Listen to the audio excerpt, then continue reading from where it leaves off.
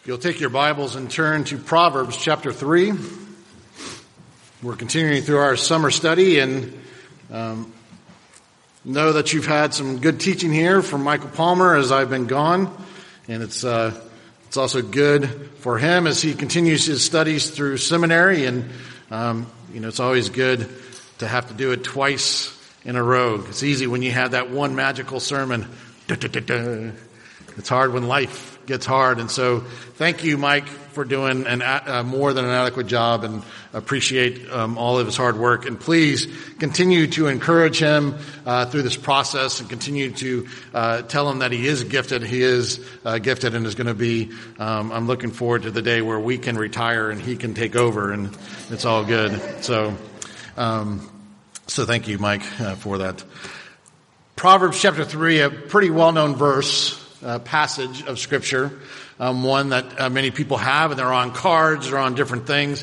But what exactly does it mean? First, let's kind of set the context. Remember, even starting back in the beginning of Genesis, God was in paradise, and he walked with Adam and Eve in the garden. And when sin entered into it, messed up everything. And so they were expelled, and not allowed to come back in because they weren't allowed to eat of the tree of life, because that would have put them, in a state permanently in sin. And so God expelled them mercifully. And so what is happening now is God, through Christ, is telling us, in essence, to come back to the things of paradise, to where we are in relationship with God in such a way that there is no fear in the sense of he's an angry God or he's an overwhelming God. There's things where if we listen to the wisdom of God, he puts things in order to where they work together. He does things that are impossible according to the standards of the world, but are not impossible with God. He brings us back, and he says, come back, because we're always trying to find just a little glimpse of what it was like to be in the garden with God. And we'll do it usually at the cost by creating our own godless version. And so it says, one of the quotes says, pagans and humanists alike lust either for the good old days that once were, or for the golden age that is just around the corner again. And this is all done according to the rhetoric of the various political and religious messiahs. See, we're all trying to get back to that place where we have the relationship with Jesus Christ, where we're known by him and we are in communion with him. And so I want you to keep that kind of perspective in mind as we hear the words today from Proverbs chapter 3. We're looking just at verses 1 through 8 this morning. Listen to the word of the Lord. My son, do not forget my teachings, but let your heart keep my commandments. For length of days and years of life and peace they will add to you. And let not steadfast love and faithfulness forsake you. Bind them around your neck, write them on the tablet of your heart, so you will find favor and good success in the sight of God and man. Then trust in the Lord with all your heart, and do not lean on your own understanding. In all your ways acknowledge him, and he will make straight your paths. Be not wise in your own eyes. Fear the Lord and turn away from evil, for it will be healing to your flesh and refreshment to your bones. Let's pray.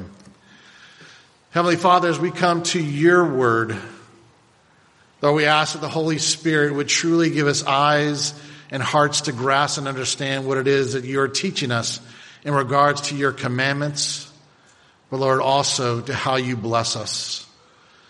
So Father, change us.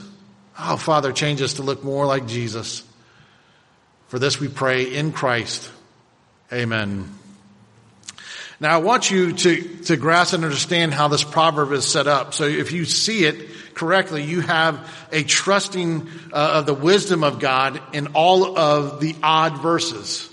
So verse 1, verse 3, verse 5, and verse 7 talk about trusting, how we are to trust God and his wisdom. And then it tells of the blessings that come if we do trust God in the even verses 2, 4, 6, and 8. And so we're going to look at that this morning. We're going to look at all the odd verses, so it's going to be a little different. We're going to look at the odd verses, and then we're going to come back and look at the even verses as we go through this passage. So the first thing we get through this passage is God tells us, don't forget, keep the commandments.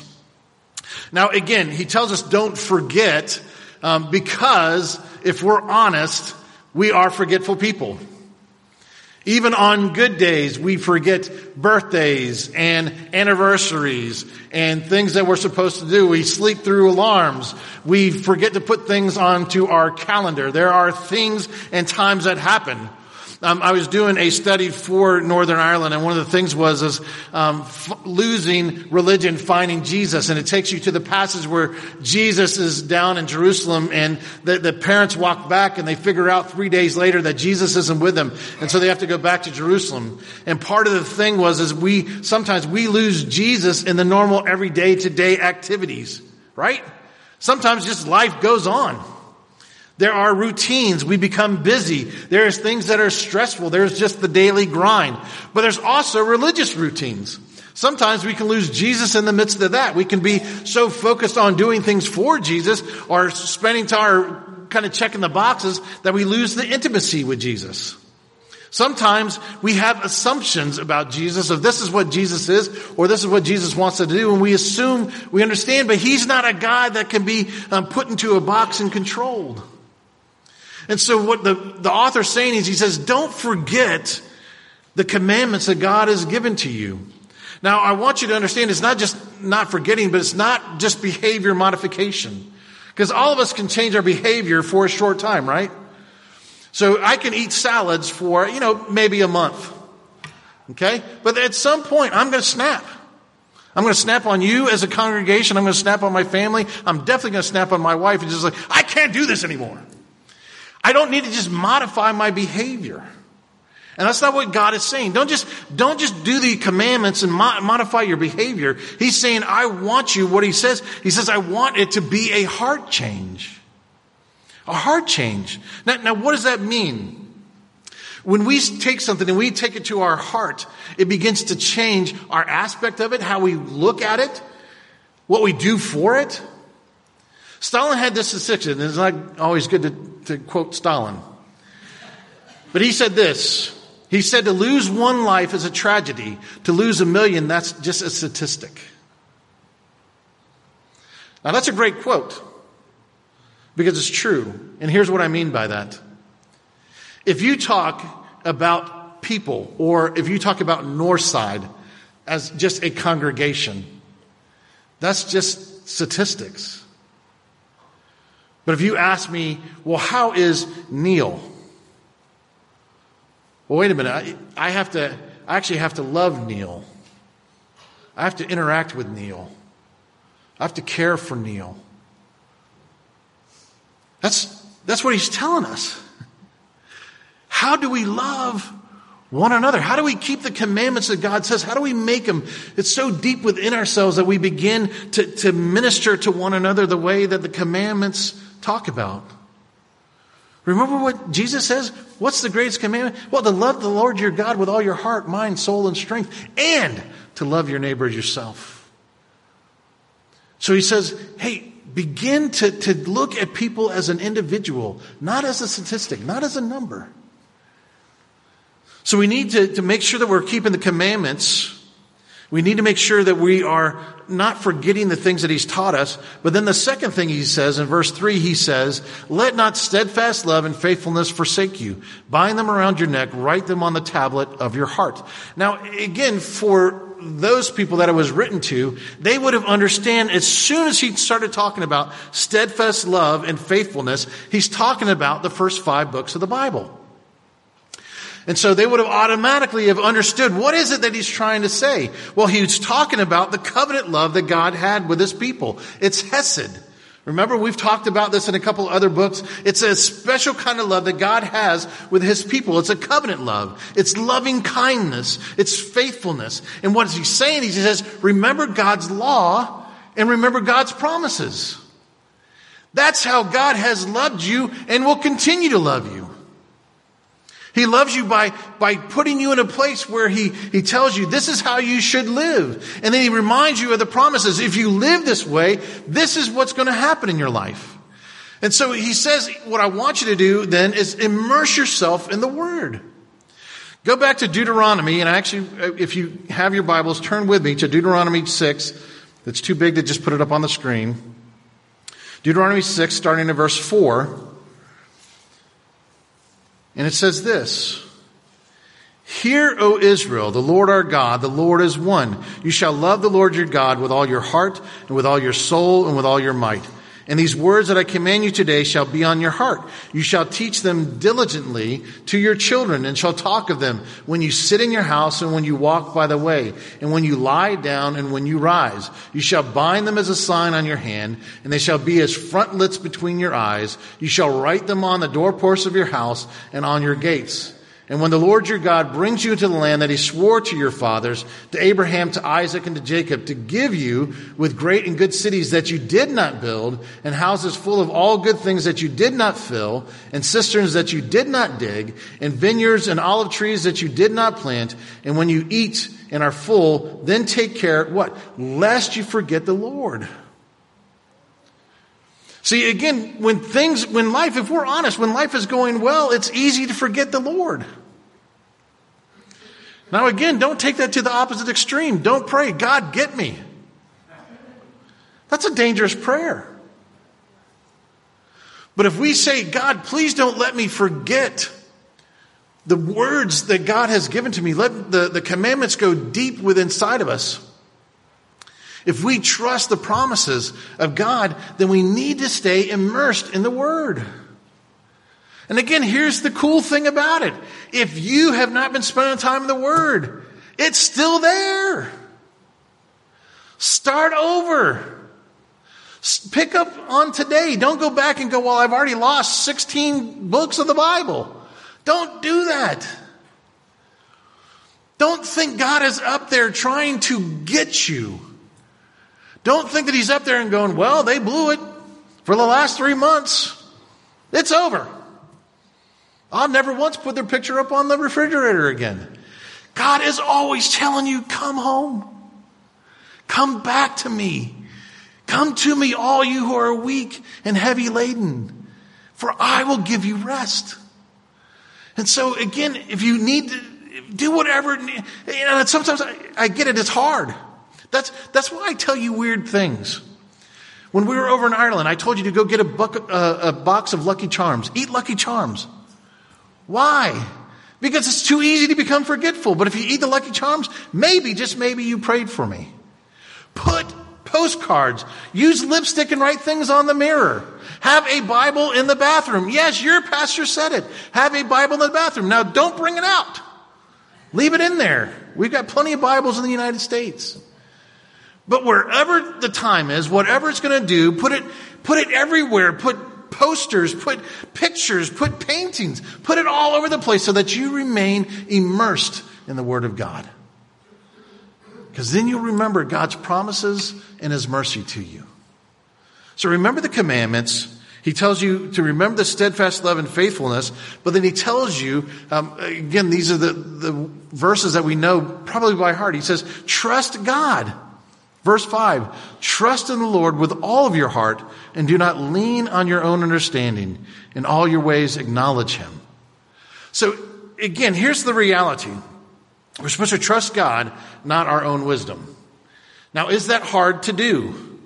Yes. Because when we find ourselves in the midst of trouble, we try to fix it ourselves. Isn't that what Adam and Eve did? When they listened to the lies of Satan? And remember when they did sin, what did they do? Did they run to Jesus? Did they run to God? Or did they try to cover themselves up?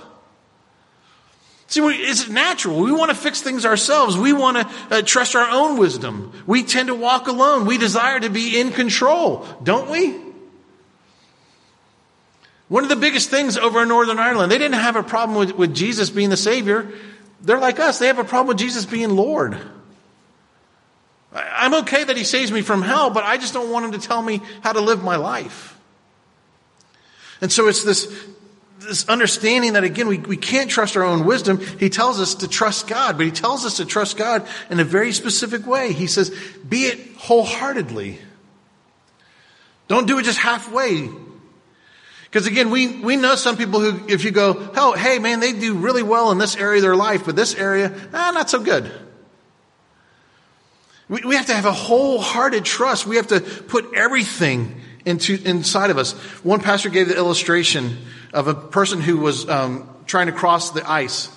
And so he wasn't from there. He didn't understand it. And so he was out there on the ice and he was going on his hands and knees because he didn't want the ice to crack underneath him. And all of a sudden he heard the pitter patter off on the ice. And he looked up and he saw a big horse pulling a carriage across the ice. Because the ice was so thick. But for him, he didn't understand. So he was crawling on the ice. Right until the time that he saw this big, huge horse pulling the carriage behind him. And he said, I guess the ice is okay now. So he began to get up and walk across the ice. That's the question for us is, do we trust God? See, that's hard sometimes because, again, a lot of us look at circumstances and we don't trust God. Think about God feeding the 5,000. Remember how the disciples responded? God, send them away. They need to go eat. There's too many people here. There's no restaurants here. There's no McDonald's. There's no Taco Bell for them to eat or anything like that. They need to go find a place to go eat because all we have here is this one little kid and he's got some fish and some bread. And Jesus said, go feed him. Jesus, did you not just hear what I said to you? Have you ever said that to Jesus? God, you don't understand what I'm going through right now. Did you hear what I just said to you? We can't do it. And Jesus goes, I know you can't, but I can. So I've told you, go feed the people. And he feeds everyone, so much so that there are basket loads at the end. See, I have trouble sometimes putting God in a box. Let me give a real life example from this Ireland trip. So our team's gotten together. We've been talking about it. Hey, you need to write these letters. We always make our money by writing letters. You need to write a letter to everybody that's in your email list and your snail mail list, whatever. You need to send out to every person in your group because that's how God takes us on mission trips is by $25, $50, $100. If someone's really spiritual, they give $200. Okay. That's how we make our trip. And that's how God does things. God took two individuals who gave $5,000 checks in one event that earned $8,000 to pay for the whole trip. And I think it was for me. I think God was saying, Jeff, take me out of your box. You cannot control me by your circumstances and you can't figure me out. I'm a God of the impossible. And if I wanted one person to write a check for the whole thing, I can do that. But Jeff, do you trust me? Do you really trust me, or are you leaning on your own understanding? See, God has to rule over our thinking. It's not just when he does something that we agree with. He has to overrule us so that we learn to understand what trust really is. And then the last thing he tells us in regards to this of trusting his wisdom in verse 7, be not wise in your own eyes, fear the Lord and turn away from evil. See, again, it's easy to be wise in our own eyes, right? I mean, we gain knowledge, we are growing. We've got this. We've got it figured out. And Jesus says, no, you don't.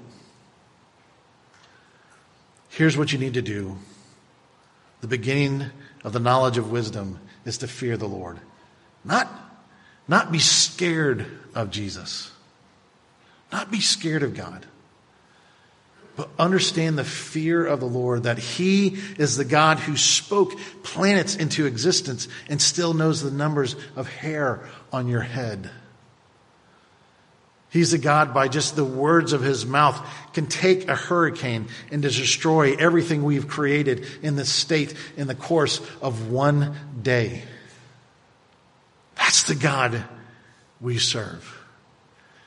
And so he tells us, he says, I want you to fear the Lord, turn away from evil. And how do you do that? Well, you have the Holy Spirit. If you are a Christian, you have the Holy Spirit, and the Holy Spirit convicts us of our sinful desires. We know when things are wrong. And so he convicts us, and so we need to name our sins. And not only that, but the Holy Spirit encourages our righteous acts.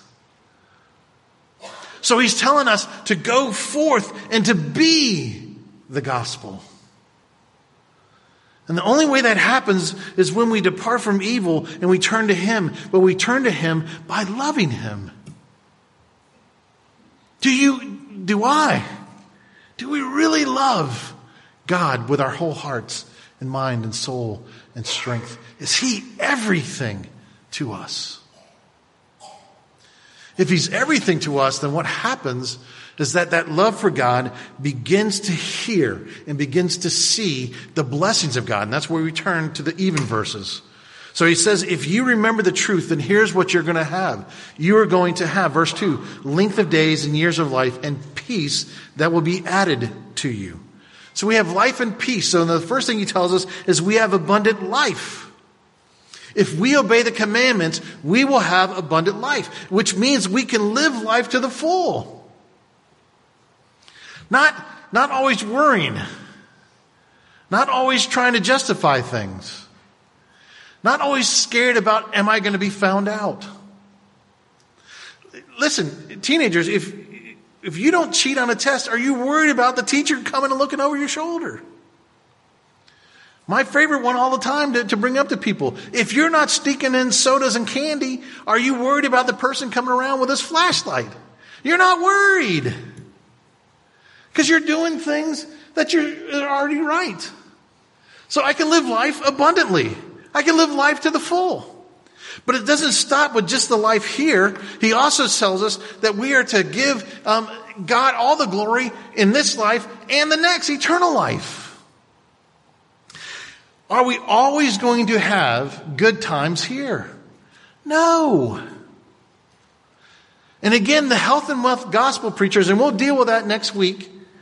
Okay? The people that promise you no pain, no hurt in the gospel life, don't begin to understand and grasp what God has called us to. God has called us to have peace. Shalom. And that happens not through what the world brings, but through Christ alone. This is the greatest gift God has ever given to us. His Son. And he says, through my Son, listen, if you are God's people, you have assurance that you will attain everlasting and full life in Christ's presence. And that's a change, especially for those who are young in the faith. Because when you first start thinking, man, when I get to heaven, who am I going to see? Well, I'm going to see grandma. I'm going to see aunts and uncles. I'm going to see good friends and stuff like that. I think the longer you are and the more that you grow in Christ, the thing that you start looking for is, that's nice, but I get to be with Jesus. The person who was everything to me here on earth, now I get to be in his presence forevermore. And I get to glory in his presence. I get to enjoy him. Oh, man, what a day that's going to be. And so he says, remember so that you might have abundant life and have peace. That's eternal. The second thing he says is if we understand God's love, then what we'll have, verse 4, you will find favor and good success in the sight of God and man. Why? Because we begin to love the way that God loves. There's someone over there in Ireland who made this statement to me. We were at the beach, so it was my last time being with them, because handing it off to Chris and Rebecca, and I won't go back, at least not with the teenagers anytime soon. And so I'm saying goodbye to the people over there. And so one of the guys, who was pretty recent, came over and he says, Jeff, I want to thank you. I said, that's great. I appreciate that. He said, no, I want to thank you because you didn't come and try to fix us. You came and loved us. See, for 19 years, you guys, especially those who have been here a long time, my preaching's not magical. Okay? I joke about being good looking, and in some part of my mind I am. Okay? But that's not why you're coming. I think most people come because of the love they find within this room. And that's a good thing. Because it's the thing that God tells us matters the most. See, we have to be loving other people, not the way the world does. We have to be servant. We have to love when it's hard. And he says when we start to love that way, people notice. And so one of the biggest things, I met with someone that was there 19 years ago. They came up on the train and we had a lunch together. And they said, you know the time that your ministry took off here, Jeff, when people loved you? They said, when you didn't go with a youth pastor who left here that you started with and you came back to Ballysally. That's when we knew you cared about us. See, it's making that commitment, that love, that I'm here no matter what. That's what speaks highly of understanding the love and the faithfulness and the promises that God has given to us. And when we do that, that affects man, but it also affects God. That's what he's called us to do, to love one another. That's the thing that he says is the most magical thing. Well, that's probably the wrong word. The most comprehensible thing that the world can see is how we love one another. When we shouldn't. We're from different demographics. We're from different age brackets. We're from different song.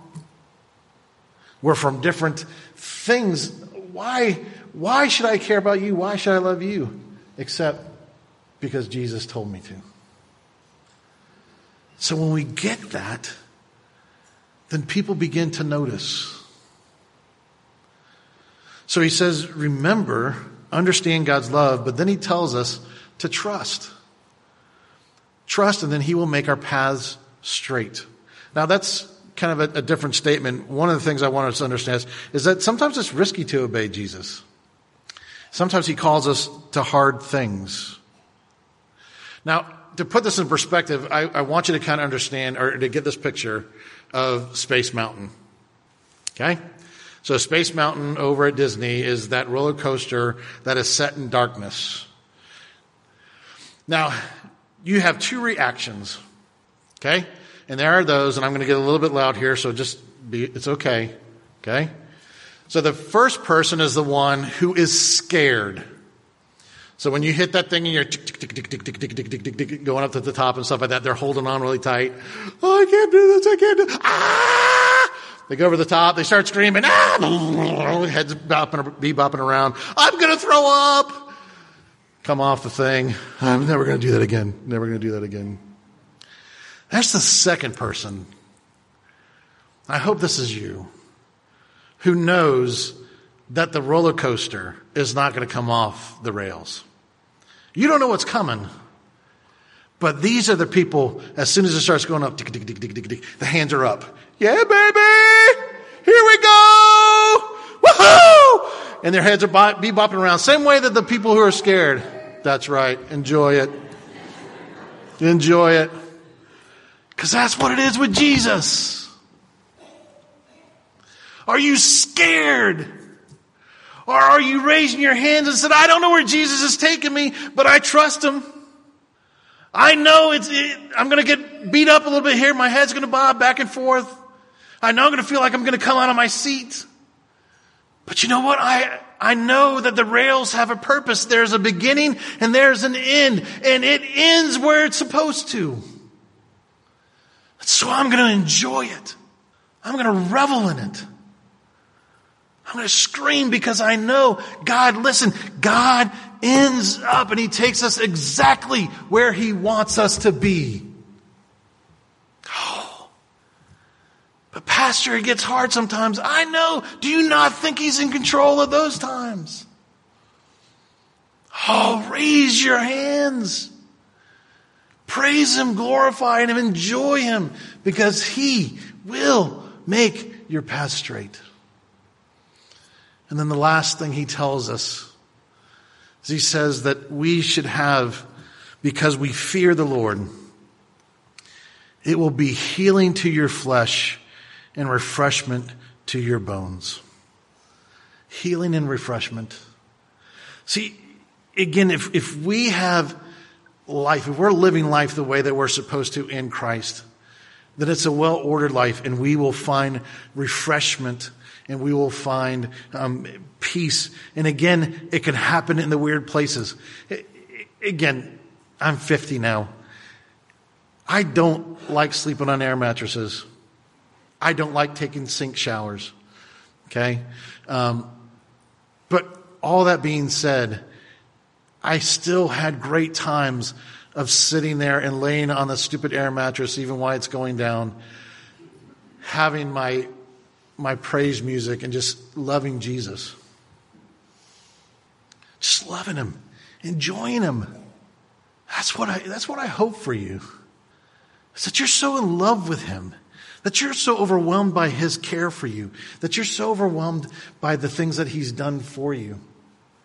To truly know that he is in control and he's good.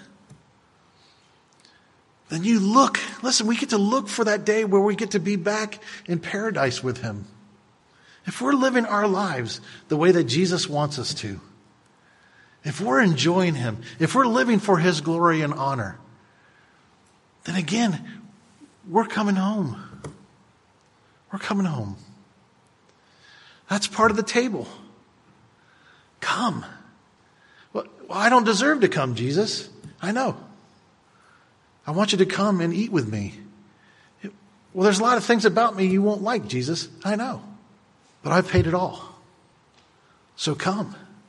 Come and feast and enjoy time with your Savior.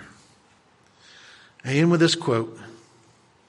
God saves you through the Son, and he molds us into the image of the Son so that we can live the life that God has meant for us. Amen? Let's pray.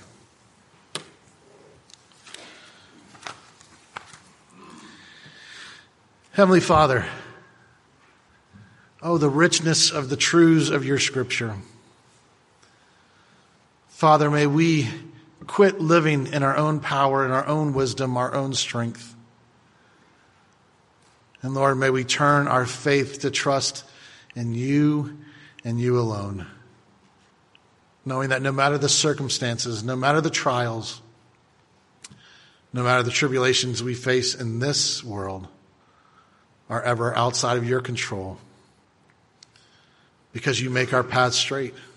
And so, Father, encourage us and send us as missionaries now out into this world. We're all yours. We're all your missionaries. It's just where and how. So, Father, take us, use us. But, Father, thank you for transforming us into the likeness of your Son. And, Lord, when people see us, they will see your love. And they will be coming here because there's something different. And that difference is Jesus Christ. So, Father, thank you. Minister to us now through the bread and the juice. Truly, let us taste and see that you are good. For we pray this in Christ's name. Amen.